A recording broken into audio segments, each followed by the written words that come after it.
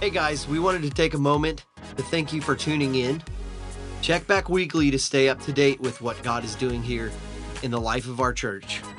To learn more information, you can find us online at sturkey.church.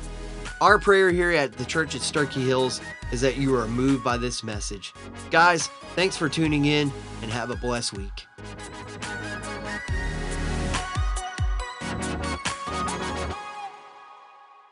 This morning, I want to invite you to open up your Bibles to Nehemiah chapter 13. And I know this is the third week in what is the worst chapter in all of the book of Nehemiah. It's one of the ugliest chapters in the whole counsel of God. And the reason we're spending 3 weeks in this book, in this chapter, is because we don't want to miss what Nehemiah saw. We don't want to miss what the Holy Spirit allowed it to be put in His Word to teach us. And we don't want to go back to that place where God has delivered us from. And so we find some great insights on how we can not go back and experience this thing called déjà vu. And that is the title of the message, Déjà Vu. Now you may be wondering, yeah, déjà vu, you've been preaching in this same chapter for 3 weeks. Well, that's all right. It'll get the point across to you. Now, as you find your way in Nehemiah, I want to remind you, next week we start that brand new journey through the gospel according to John. This video that you just saw as a transition is on Facebook, and I want to invite you, if you're a Facebooker, to put that on social media, share that everywhere, because we want everybody to know that a brand new thing is starting, and it's going to be good for everybody. Now, in chapter 13, Nehemiah had gone back to Susa to be with the governor, which he said he would do, and now he returns, and when he returns, he finds a people that he had left. Man, they were blessed by God. God had poured out Himself in this amazing miracle. They had built this wall in 52 days, nothing short of just an epic miracle from God. And the people are excited. They celebrated because God was doing this cool thing. And no longer was God this God that their ancestors talked about. He was a God that is up close and personal. And for those of us that have experienced God up close and personal, there's nothing like that. And here's a whole nation, man, that is just excited and captivated by the presence of God in their life. But Nehemiah left, and while he's gone, things change. Déjà vu. They went right back to where they were before God had touched them. And so Nehemiah gets back, and he starts cleaning the house, and he points out some things that are signs that we're moving in the wrong direction.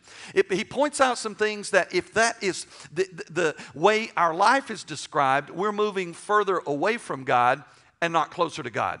Now, what are those things? The first one we talked about was a disregard for authority, biblical counsel. When we get to a place in our personal life or as a church where we want the Bible to say what we want it to say, where we want the Bible to affirm where we live in disobedience, we're headed in the wrong direction.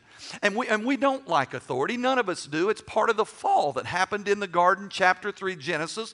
When we fell, we just kind of reject authority. And so it pushes against the grain of us. So I just want to warn you, never spurn the authority of God's word in your life, because God doesn't want to hurt you. He doesn't want to hurt us as a church. He wants to help and move us to a new and a more beautiful place in our relationship and encounter with His greatness. Number two, the second thing Nehemiah points to that is a sign that we're moving further away from God is an unprotected community. We talked about trimming your circle. You'll remember Nehemiah comes in and he sees this room, man, inside the wall that was dedicated to the things of God. They had moved that stuff out, and Tobiah, who was a nemesis of Nehemiah, who stood against the work that God had for him, they've given him an apartment.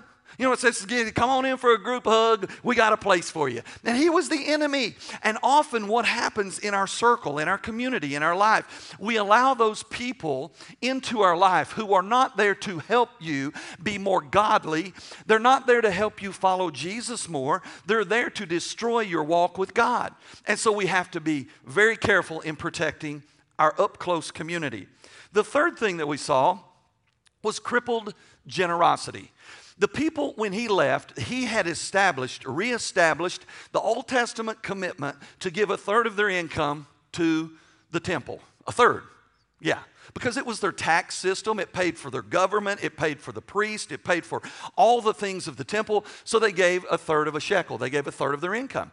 And so they had stopped Nehemiah, as soon as Nehemiah left, they said they got white knuckle, man. They started hanging on to their resources. And that's the way we do today. All three of those things 2,500 years ago paints a picture of who we are today. We do the same thing. We have a tendency to have those things in our life and that move us further away from God.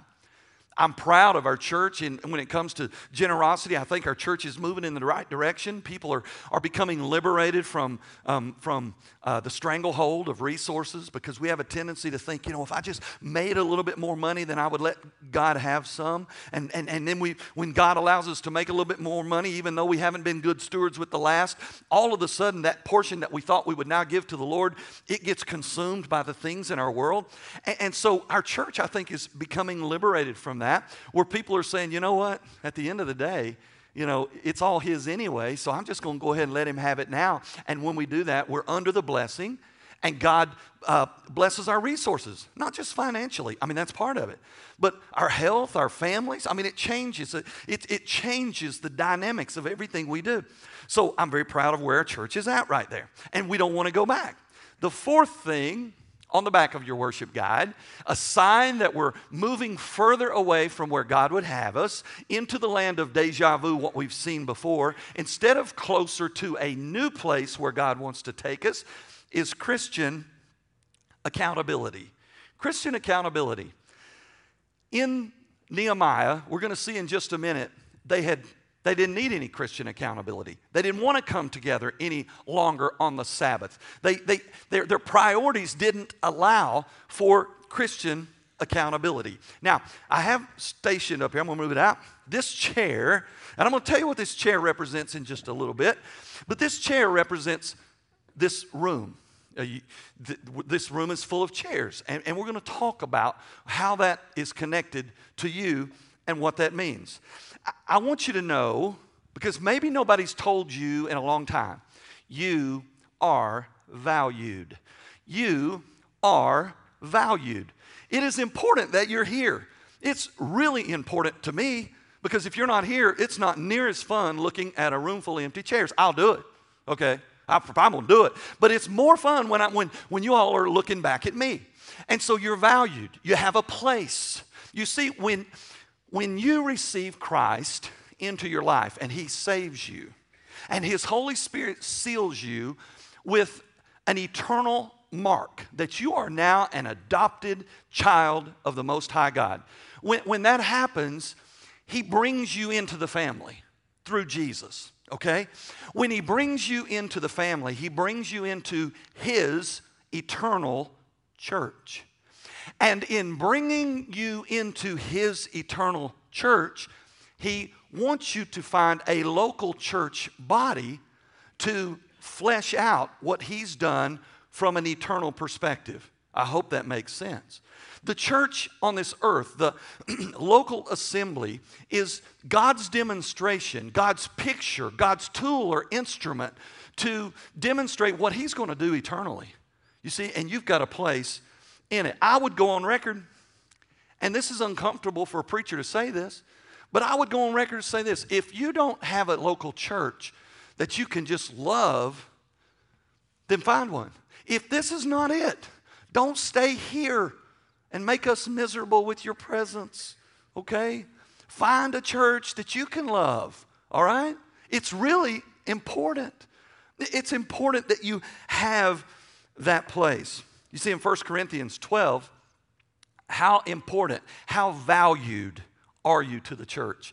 1 Corinthians 12 verse 18 says, "But as a matter of fact, God has placed each of the members in the body just as He has decided." Let me pause right there. It means He's talking about the church. He's talking about His eternal church. He's talking about the local church. He's talking about you. Tell your neighbor, He's talking to you. He has made you a member of His eternal body. Not only that, He has an assignment for you. He says He has decided which part you will play. That's just kind of cool. That God, in His eternal sovereignty, before He even formed you, He knew what place you would play in his local church. He says this in verse 19. He says, if they were all the same member, in other words, the same part of the body, where would the body be? So now there are many members, but only one body. The eye cannot say to the hand, I don't need you. Nor in turn can the head say to the foot, I don't need you. On the contrary, those members that seem to be weaker, they're essential. And those members we consider less honorable, we clothe with greater honor. And our unpresentable members are clothed with dignity. But our presentable members do not need this. Instead, God has blended the body, giving greater honor to the lesser member, so that there may be no division in the body, but the members may have mutual concern for one another. If one member suffers, everyone suffers with it. If a member is honored, all rejoice with it. Now we are Christ's body, and each of you is a member of it. Each of you is a member of it. Did you get what it said? When one person is hurting or suffering, we all hurt and suffer together. That's the way it's supposed to be. It says if one person is rejoicing, man, we all rejoice together. It's why when I get a phone call that someone has lost a loved one, I get a phone call that somebody's in the hospital, man, it grieves my heart. God, as a pastor, God placed that. I didn't used to have a grieving heart.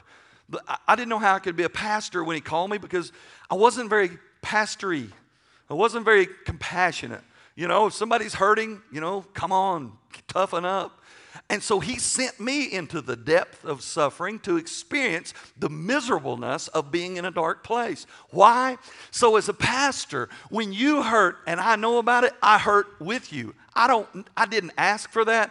It's just there. And so that's what he does for us as a body. He wants to do the same thing for you.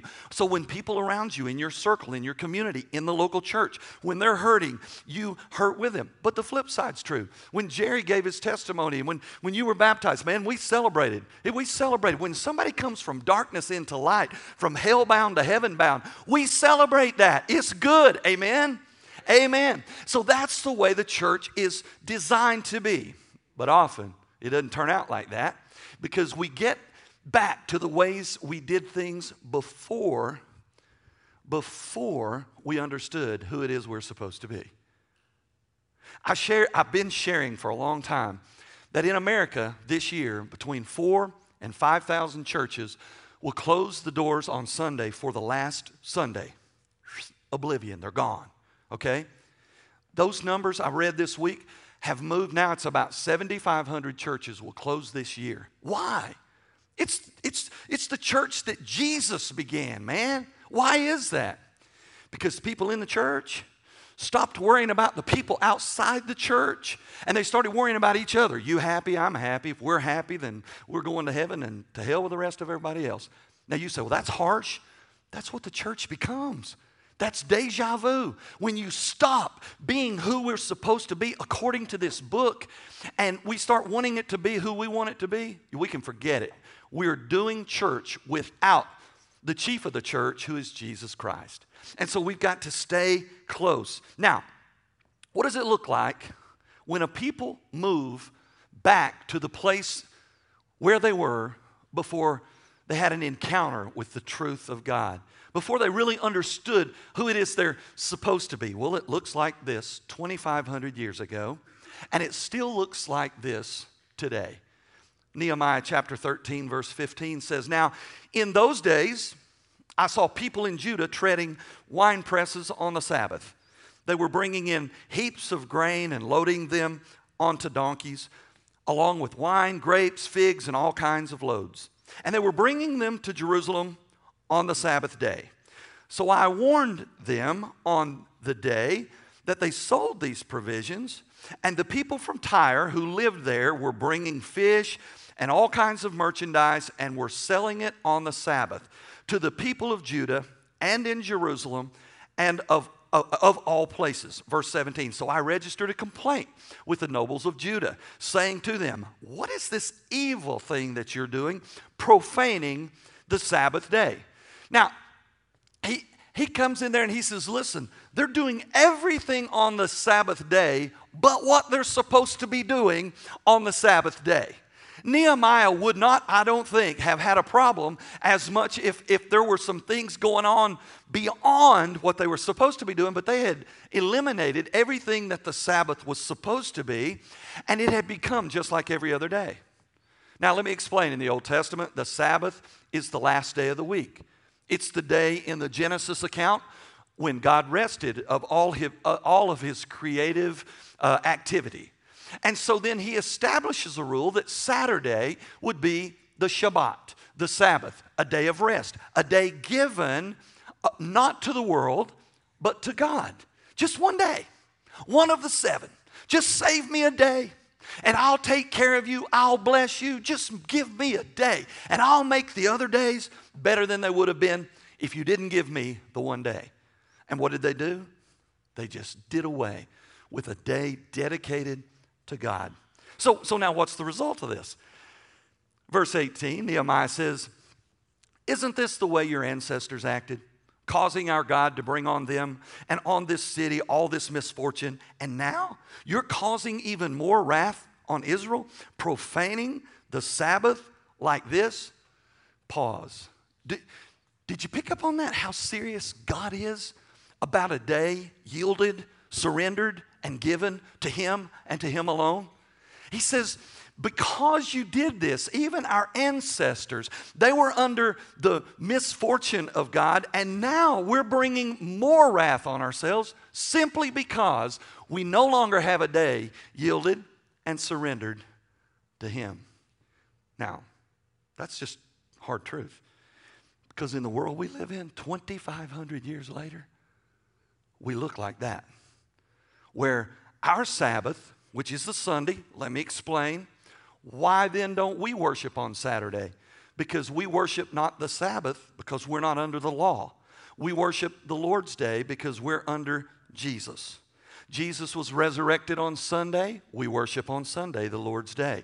Why? That's when the early church came together, was on the Lord's Day, Sunday. So now what do we do about it? So we realize who we are. We realize the magnitude of the problem. So what do we do about it? Verse 19 says, "When the evening shadows began to fall on the gates of Jerusalem before the Sabbath, I ordered the doors to be closed. I further directed that they were not to be opened until after the Sabbath. I positioned some of my young men at the gates so that no load could enter on the Sabbath day. The traders and the sellers of all kinds of merchandise, they spent the night outside Jerusalem once or twice." Verse 21, I like Nehemiah. "But I, personally," okay, he says, "I warned them, and I said, 'Why do you spend the night by the wall? If you repeat this, I will forcibly remove you.' From that time on, they did not show up on the Sabbath. Then I directed the Levites to purify themselves and come and guard the gates in order to keep the Sabbath day holy." So here's what happens. And Nehemiah says, time out, guys. We're not doing this, okay? And you're hindering who it is we're supposed to be. So not only are we locking the gate so you're out, not only that, but if I catch you even hanging out outside the camp, I will forcibly have you removed. Do you hear how serious Nehemiah is about protecting a day that's supposed to be given to God? He ain't messing around. I love a Christian man with a spine. Women, watch this. Women, do you love a Christian man who has a spine? Yes. Some of them not convinced. Men, I want to tell you, you grow a spiritual spine. You have some tenacity about your faith. Your wife and your family, they will admonish and admire and pursue and follow you. Now, it may not come easy at first because there's an enemy at war in your family. But I'm telling you, a man who follows Jesus and has a spine and has tenacity, God will use them in their family, in the workplace, and in the church. It's just that simple. And it's not a knock on women. You should have a spine too. But I just believe today, as statistics tell us, women honestly do a better job at pursuing God well than men do. And so it's time that we spine up. So, why is it? Why is it that they had gotten away from doing what they're supposed to do on the Sabbath. Why is that? Because it's human nature. And I want to explain something. Has anybody, I'm looking for transparency. Has anybody in here ever had a habit that you would rather not have had or would rather not currently have? Anybody had a habit you'd rather not have? Now, you don't have to tell me what it is. You don't have to blurt it out, Okay? The Lord knows, all right? We've had them. Okay, has anybody ever developed a habit that was a good habit, that you stayed with it, a good habit? All right, let me explain something. This is true about habits. Why is it that the bad habits are so easy to start, man, and yet so hard to break? And why is it that the good habits are terribly hard to start and terribly easy to break? That's true. Let me give you an example. Smoking cigarettes. I don't smoke cigarettes, okay? I don't dip skull. I smoked about 2 cigarettes in my life, about threw up. Had one dip of skull, did throw up in a friend's car, okay? Between that friend and my stomach, I never did either of those anymore, okay? I know people who smoke. Honestly, they don't want to smoke. They hadn't even told me. If you smoke, you know you don't want to smoke. Every time you pick up a pack, it says you're going to die. This box will kill you. Enjoy, okay? Give me $5 for, I don't even know how much cigarettes are, but it's a lot, okay? You can't, it's a habit that was so easy to start, yet it's so hard to break. Give me a patch or 2. Okay, give me Nicoderm. You see the advertising? All that to get them off because it's so hard to break that habit. Alcohol. You may be here and you drink. You say, well, I don't have a problem with it. Just keep doing it. You might. Okay. I will never be an alcoholic because I don't drink alcohol. Okay. And we can go on to 11B on Monday nights, and people down there, they didn't want to be alcoholics, but they cannot quit. Why? Because it's a habit that's so easy to start and yet so hard to break. Overeating. Anybody had a problem with overeating but me? Okay. I love to stink and eat. I was raised with 3 boys, and I'm the smallest one. And my whole life, if there's food in a bowl, you better eat it now because it's going to be gone in a few minutes. And I got 3 brothers that look like Jethro Bodine, so I knew when it came time to eat, I better eat. And if there's a piece of pie left and you're about to throw up, you better eat it because it's going to be gone in about 10 minutes. So I developed this insatiable appetite to eat. My mom is an incredible cook. My wife is an incredible cook. I don't even care. I think the chef down at the Burger King is an incredible cook. I love to eat anywhere, all right?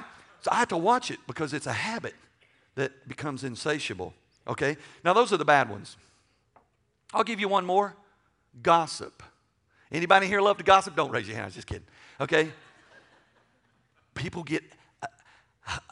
become habitual gossips where you just want to know some more information. And I know your motivation is, I just want to know so I can lift them up in prayer. That's a lie. You want to know so you can think you're the first one in the know. So you can call your friends and say, I need you to pray for somebody. Yeah. You just want to share the stuff, right? It's this thing, easy to start, hard to break. What about the good habits? What about praying every day? What about Bible study every day? What about eating right? What about exercising? What about attending church every week?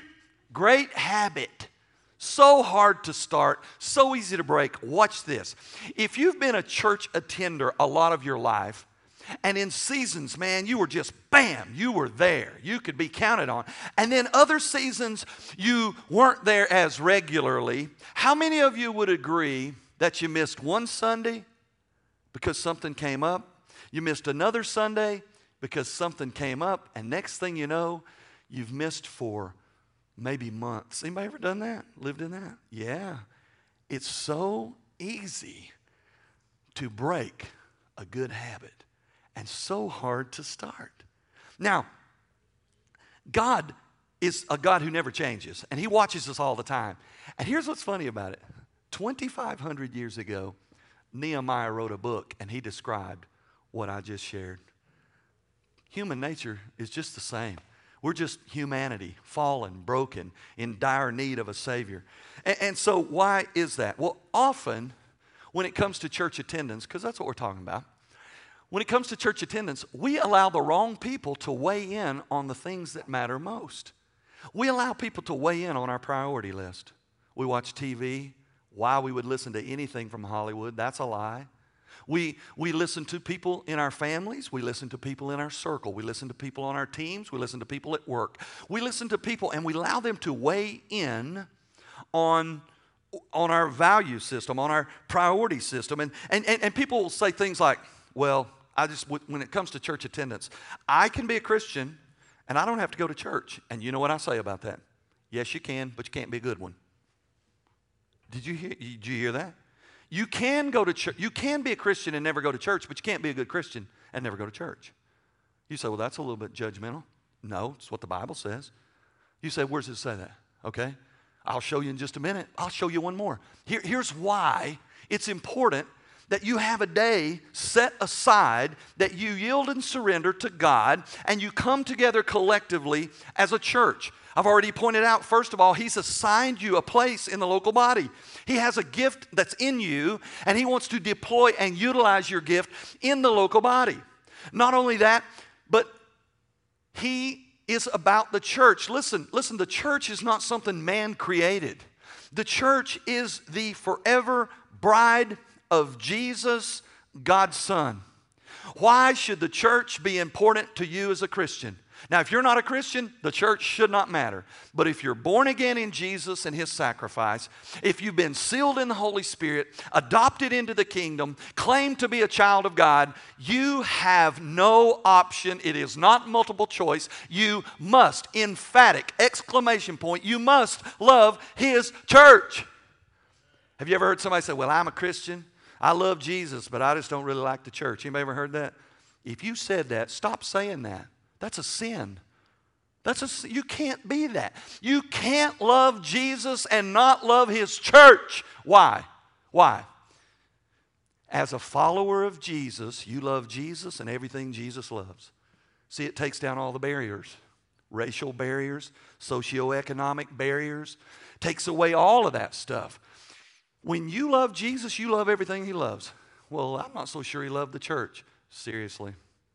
He birthed the church. He is the reason for the church. The church is who will be in heaven with Him forever. That is the church. So you have to love the church. Just tell your neighbor, boy, I love me some church now. You got to love church. And don't get me wrong.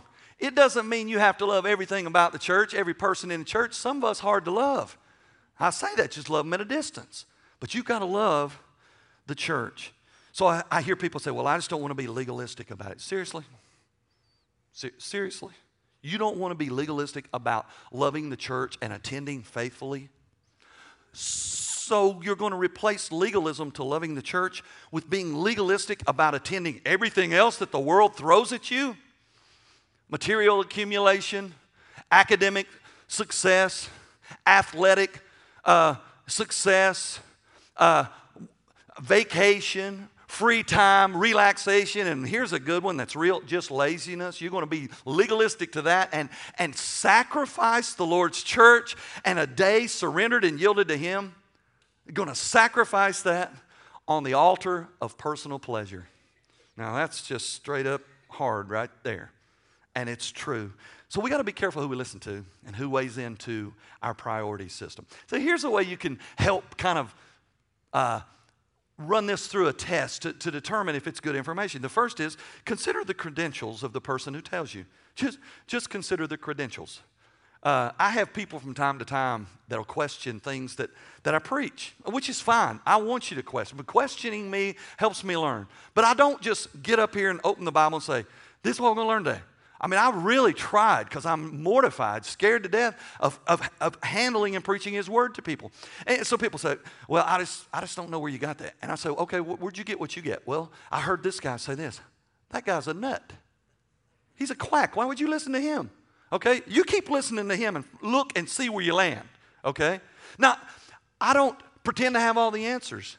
But if you ever want to know where I develop my theology and my doctrine, you just come talk to me. Because I got a list as long as my arm. And most of them are old guys, okay? It's the John MacArthurs and the Chuck Swindoll's and the David Jeremiah's and the Adrian Rogerses of the world.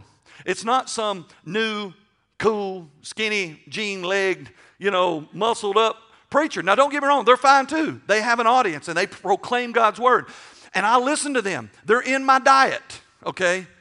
But they have not been at it long enough. They're high risk because many of them will fall before they ever get like these other old guys. So consider the credentials. Number 2, consider the lives and the results of their beliefs in their life. Look at their life and say, okay, do I want to be like where I'm headed here, or do I want to be like that? Okay? Consider where they're headed. Number 3, consider the end game of that decision. What does that look like not just now? What does that position, that priority, that belief system, what does it look like years from now?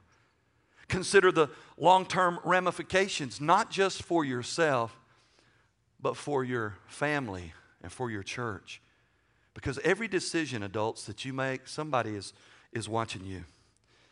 So the Lord's Day, 2,500 years ago, had just become another day. The Lord's Day in 2019 often becomes just another day. And we must be aware. So we need to be zealous. We need to be passionate and committed to the Lord's church because He loves it, and so should we. I want you to be mindful that for the last 200 years of American history, one of the distinguishing factors of whether somebody was a Jesus follower, a Christian or not, was the fact that on Sunday morning, they would leave their house and go attend a worship service. Often, again on Sunday night. Often, again on Wednesday night. A distinguishing factor that you are sanctified, that you're set apart, different from the world, for the last 200 years was church attendance. And yet today, people take it and people leave it. And that is the status, the nature of our church. So who says we're supposed to be faithful in coming together? Acts chapter 2, verse 42. This is the early church. Right after Jesus ascended and began and birthed the church. Acts 2:42. They devoted themselves to the apostles' teaching and to fellowship and to the breaking of bread and to prayer. They were devoted. Devoted means committed, passionate, zealous, in, not on the surface, but in. Acts chapter 2, verse 46. With one accord, that means with unity, they continued to meet daily in the temple courts and to break bread from house to house, sharing their meals with gladness and sincerity of heart. You see what the early church look like? I mean, they can't wait to get together. I will say this. I love this, and I hear it regularly. The only thing I hate about Sundays is it's going to be a whole week before we have Sunday again. I love coming to church. I'm glad there's somebody else that has a good time coming to church because I have a good time coming to church. I've been in church my whole life, about 2,800 Sundays, about what I can calculate that I've been in church, okay? And there's been a few of them I'd rather been somewhere else, but it wasn't the church's fault. It was mine, okay? And I love church being what church is supposed to be, where there's gladness of heart, man. We're coming together and sharing with each other's burdens and rejoicing with each other's celebrations. I just have always thought this was interesting. Revelation chapter 1, verse 10, John the Revelator, the same John who authored the gospel that we're going to start next week, he got the revelation on the Lord's day. That's how important. I don't think it's just, he could have gotten it on Tuesday or Wednesday, but he didn't. He got it on the Lord's day. He says, on the Lord's day, I was in the Spirit, and I heard behind me a loud voice like a trumpet, and God gave him the book of Revelation. See, it's important. God is serious about a day given to him. Why? It's just like our money. He knows if he can get a part, he stands a better chance of getting the whole. And if you'll assign a part and be devoted to giving him that part, he stands a better chance at getting the whole. The local church, by definition, is a gathering of those who believe in Jesus Christ as Savior and Lord. They're committed to meet regularly for worship, teaching, fellowship, and prayer, and who make disciples of all people. A great theologian and historian and preacher of old, his name was John Stott. And in one of his books, this is what he says. If the church is central to God's purpose, as it is seen in both history and the gospel, it must surely also be central in our lives. How can we take lightly what God takes so seriously? How dare we push to the circumference what God has placed at the core? Now that's really cool truth. It's core, the church, coming together to worship with each other and encourage each other and lift up each other and learn together and leave a change together. There's something about that that's bigger than you and bigger than me. It's the core. It's the core of what Jesus did in preparing. When he went to prepare a place called heaven for us, he went to prepare it for the church. That's how big it is, all right? It's no small thing. So Hebrews then, chapter 10, verse 24 says, "And let us consider now how to stimulate one another to love and good deeds, not abandoning our own meetings, not forsaking assembling together, as some are in the habit of doing, but encouraging each other even more the closer you get to the return of Christ." It's not something that's supposed to fade with time. It's supposed to magnify and just take off like a rocket with time. Jesus is coming back. His return is imminent. All prophecies required are fulfilled. He could come back before we finish today. And until he comes, we ought to be excited and motivated to come together and celebrate that great and amazing King who died on a cross to give us life. Amen. Well, so why is the chair up here? Because I want you to know the chair is an important thing. And you have one. You have one of these. You know, we joke sometimes because in churches around the world, sometimes people get in a rut. And typically the ones that make the statistic of closing, it's because they start saying things like, "Excuse me, you got my chair. Excuse me, that's my spot." Okay? Let me just go ahead and tell you, you have a chair, you ain't got a spot. Okay? And when you're not in your chair, it's an empty chair. And when there's an empty chair, it's missing your presence. And the people around you are missing your presence. And see, it's easy for you all to look up here. You expect one person to be here. Me. Brother Joel's here. Going to have church today. Okay? You ought to come up here and look around. On those days, you know, when the planets are aligned and every other opportunity to be somewhere shows up and people are gone and I'm looking at a sea of chairs, it ain't no fun to preach to a sea of empty chairs, okay? I want you to know, I notice when you're not here and you have a seat. Now, on a day like today and the days we've been having where it's crowded, you're forced against your will to find you a new spot. Because somebody got your spot. I watch people come in, they head right over there where their spot's going to be. And then they look at their spouse. Somebody got our seats. Now, they may not say those words, but deep in the core of who they are, that's what they're thinking. So they meander over here somewhere, and they end up sitting in this place where they don't know nobody. You know? You know that place. You're sitting in it. Because you don't know nobody either. See, we want to sit in our place because we're comfortable, man. We like our spot. And I know where you sit. I know if you're here. Somebody can call me this week and say, "Was so-and-so there?" No. How you know? Unless they were serving in the nursery, which most of you don't. Or they're serving in... Oh, did I say that or think that? I meant to just think it. Okay? So they don't know everybody. You know? You just don't know. And so what happens is people come and you're in your uncomfortable zone, and then other people come and they're uncomfortable. And they never land. They never get connected. And so they disappear. And that's the problem in the church today. And it's a problem here. We have a great open door. People come in. But the back door's almost equally as open. Some land, some come for a while. And they leave and they say, I never really got to know anybody while I was there. So let me just go ahead and clear that up. Some of that burden falls on those people who never got to know anybody. And so if you're here and you've been coming for a few months and you don't know anybody, let me just go ahead and lay it out there real. Part of that is you. You know, you come in here, I'm afraid to say anything to you, afraid you're going to punch me in the throat, you know. So maybe we're wanting to embrace you and can't, man, you're so distant. But some of it falls on the rest of us, okay? Now, I want you to understand something. We don't do a very good job incorporating ourselves or immersing ourselves into the church culture. And we don't do a good job embracing others who come in after us. And so what happens is people show up and they say, man, I just don't really know anybody. Right now, if I say, do you feel like you don't know a lot of people? Who would raise your hand and say, yeah? Anybody want to raise your hand? Liars in the church? Okay, those of you who didn't raise your hand, stand up and tell me everybody you know. That'll last about 6 names, okay? Most of us don't even know who's sitting on a row, okay? Now, Zane and Mariah, y'all know because y'all brought them. I like that. You bring your whole row, you know them, okay? I love it. You bring the whole row, okay? That's one way you stay out of trouble with the preacher. Bring a whole row, okay?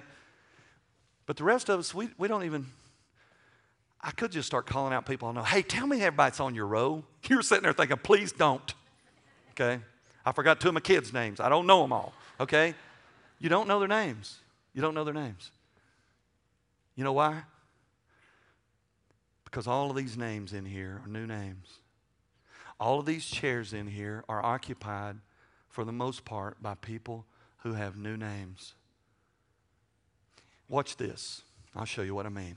I want you to know it's okay not to know too many people, but I'm going to motivate you to start learning them. It's okay for me. I don't know all of y'all. I probably stand a better chance than anybody in here of knowing everybody's name, and I don't know everybody's names. So watch this. If you were here 6 years ago, as part of this church, I want you to stand up.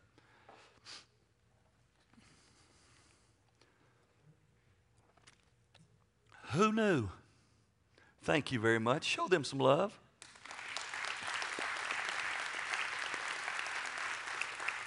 If you were not here 6 years ago, stand up.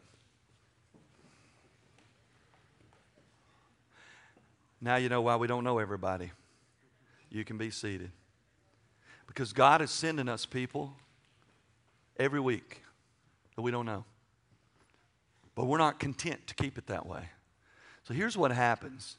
Kevin comes up here every Sunday and he says, hey, everybody, I want you to shake somebody's hand, tell them you're glad you're here.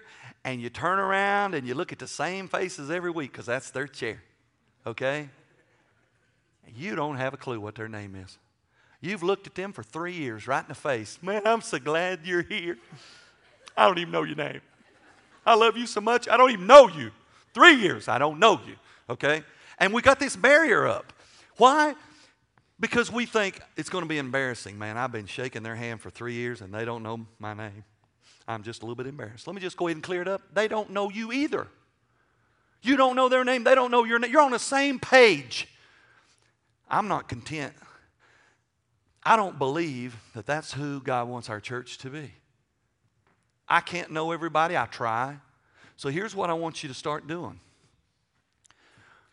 When the greeting time comes and after church, I want you to look around and just get vulnerable. Just say, hey, I know you're going to think I'm a total idiot. I don't know your name. And so I want you to tell me your name if you can tell me mine first. Because they don't know you either. They don't know you either. I know you think you're a superstar and everybody knows you. They don't know you, okay? And then say their name's Jimmy. I don't want you, Jimmy, I finally know your name. Don't you walk away, because as soon as you walk out that door, the name Jimmy no longer exists in your vocabulary. You don't know what he looks like or nothing, okay? So watch this. I want you to say, well, Jimmy, because our pastor is a goofball, he told me to get your phone number. Now, you're not trying to pick up somebody, okay? I mean, you just get a phone number. You put in your phone, because you all have them little smartphones, you put in there Jimmy, guy behind me at church. Big, ugly guy, glasses on, or whatever, okay? That way you'll identify him. Put his number in there. Now watch this. Next Saturday, you want to smoke Jimmy, okay? You get out your phone. Next Saturday night about 8 o'clock. Hey, Jimmy, this is Joel. You coming to church tomorrow? Hope so. I'll be looking for you in that seat, 3rd row, 4th down, right behind me, okay? And all of a sudden, what? I'm totally serious. All of a sudden, Jimmy just got connected to the church at Sturkey Hills. and to the bigger church, the church of Jesus Christ eternally. He now feels connected. Now, watch this. If you would be like delighted for somebody to send you a text and check in to see if you're okay on Saturday night, and if you're planning on coming to church tomorrow, if you think that would be kind of warming, raise your hand and say, yeah, I think that'd be kind of cool. Yeah, some of y'all are weird. You staying away from that. No, I don't want nobody. I'm recluse. Okay, I live in a cave. All right? That's who God, I believe, wants to make our church. Boy, I'm out of time already. Okay. Here's why it's important that you're here also. Okay? Because it's not just about you that your chair is occupied. It's about the people around you. You see that your neighbors watch and see if you leave on Sunday mornings to go to church. And when you get here, the people around you, they watch and see if you're here. The reason we lose our college students predominantly, I believe, is because for about 20 years, a child has watched their parents and watched their priority list. And church has become this thing where, man, I love church and I love Jesus, and as long as there's not something else to do, I'm going to be in his house on Sunday. But if there's anything else under the sun that's an opportunity for me to miss, I'm going to be a part of that. But I love me some church. I love me some church just a little bit less than everything else that comes my way. That's what it says to our children. And our children lock in and they say, okay, this is what I know. My parents love church a little bit less than anything else that might come their way on Sunday mornings. And so when you're here, there's people who aren't here. Watch this. There's people who aren't here today because they've watched you not being here last week. And if it's not that important to you, why should it be that important to me? And so your children are watching. You know they're watching. Every time I say that, I think about Jenny and Adam's little girls going home after a baptism that they saw, and they baptizing each other in the bathtub. Okay? So she sent me a video of them baptizing. Now you baptize me. And they didn't know the words. About into that dark, out of the dark, into the light, into the water, out of the dark, baptized. Okay? I love it. They're watching.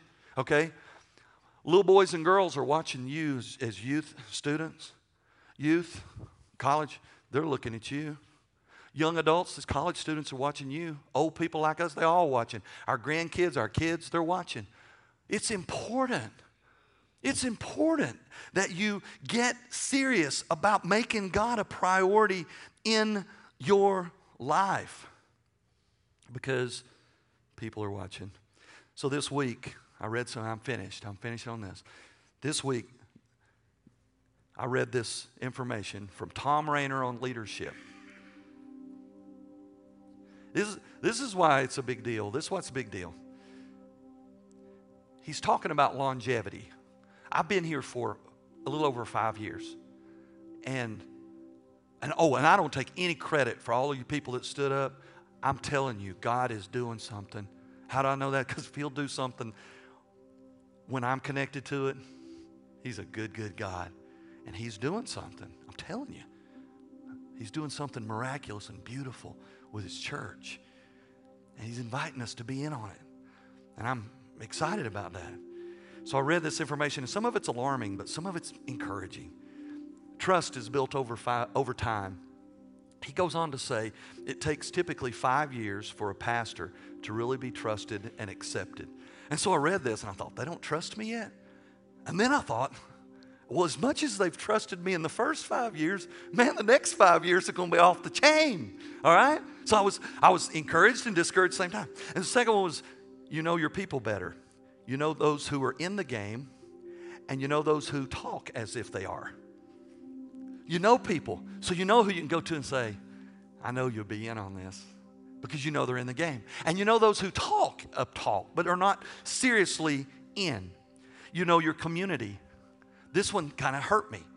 The community we're in is in the Halls, Powell area, North Knoxville.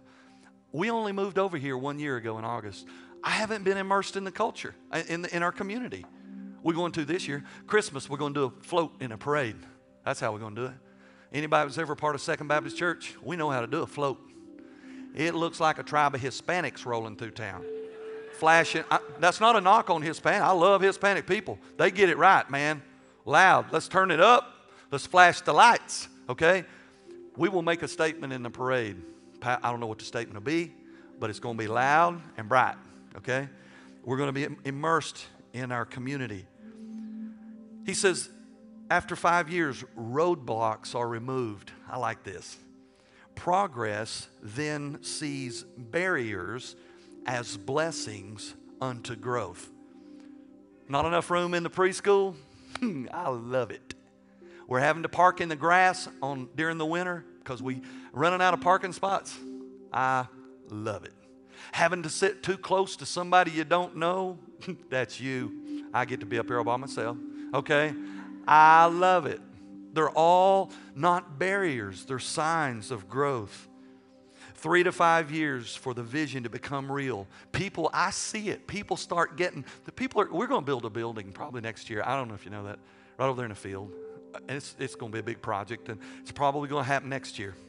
And for a while, I knew it, and some others knew it, but now people are like, hey, we want to build a building. Hey, people getting excited.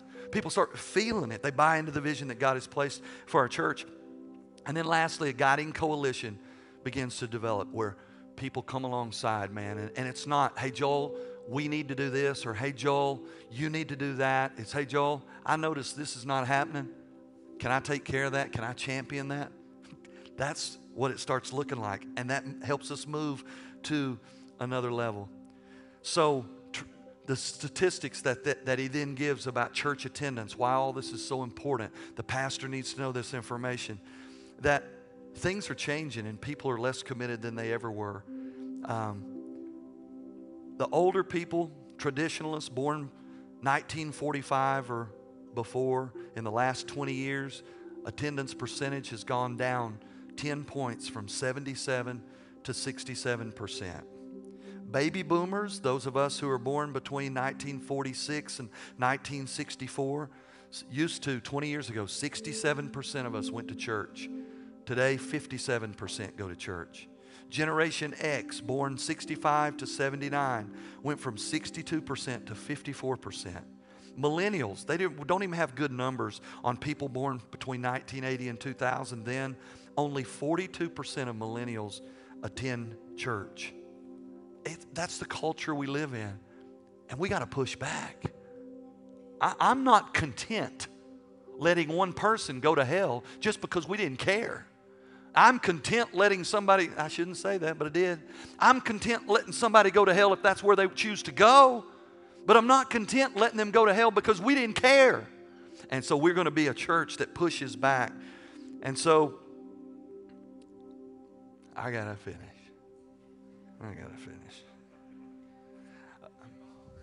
I know, I will, but nobody would be here.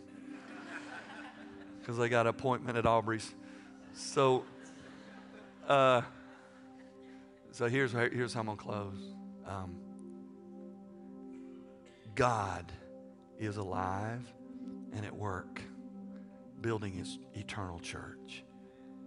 I don't pretend to know why he called me to be honored to be privileged to pastor a church so sweet and so good as the church at Sturkey Hills.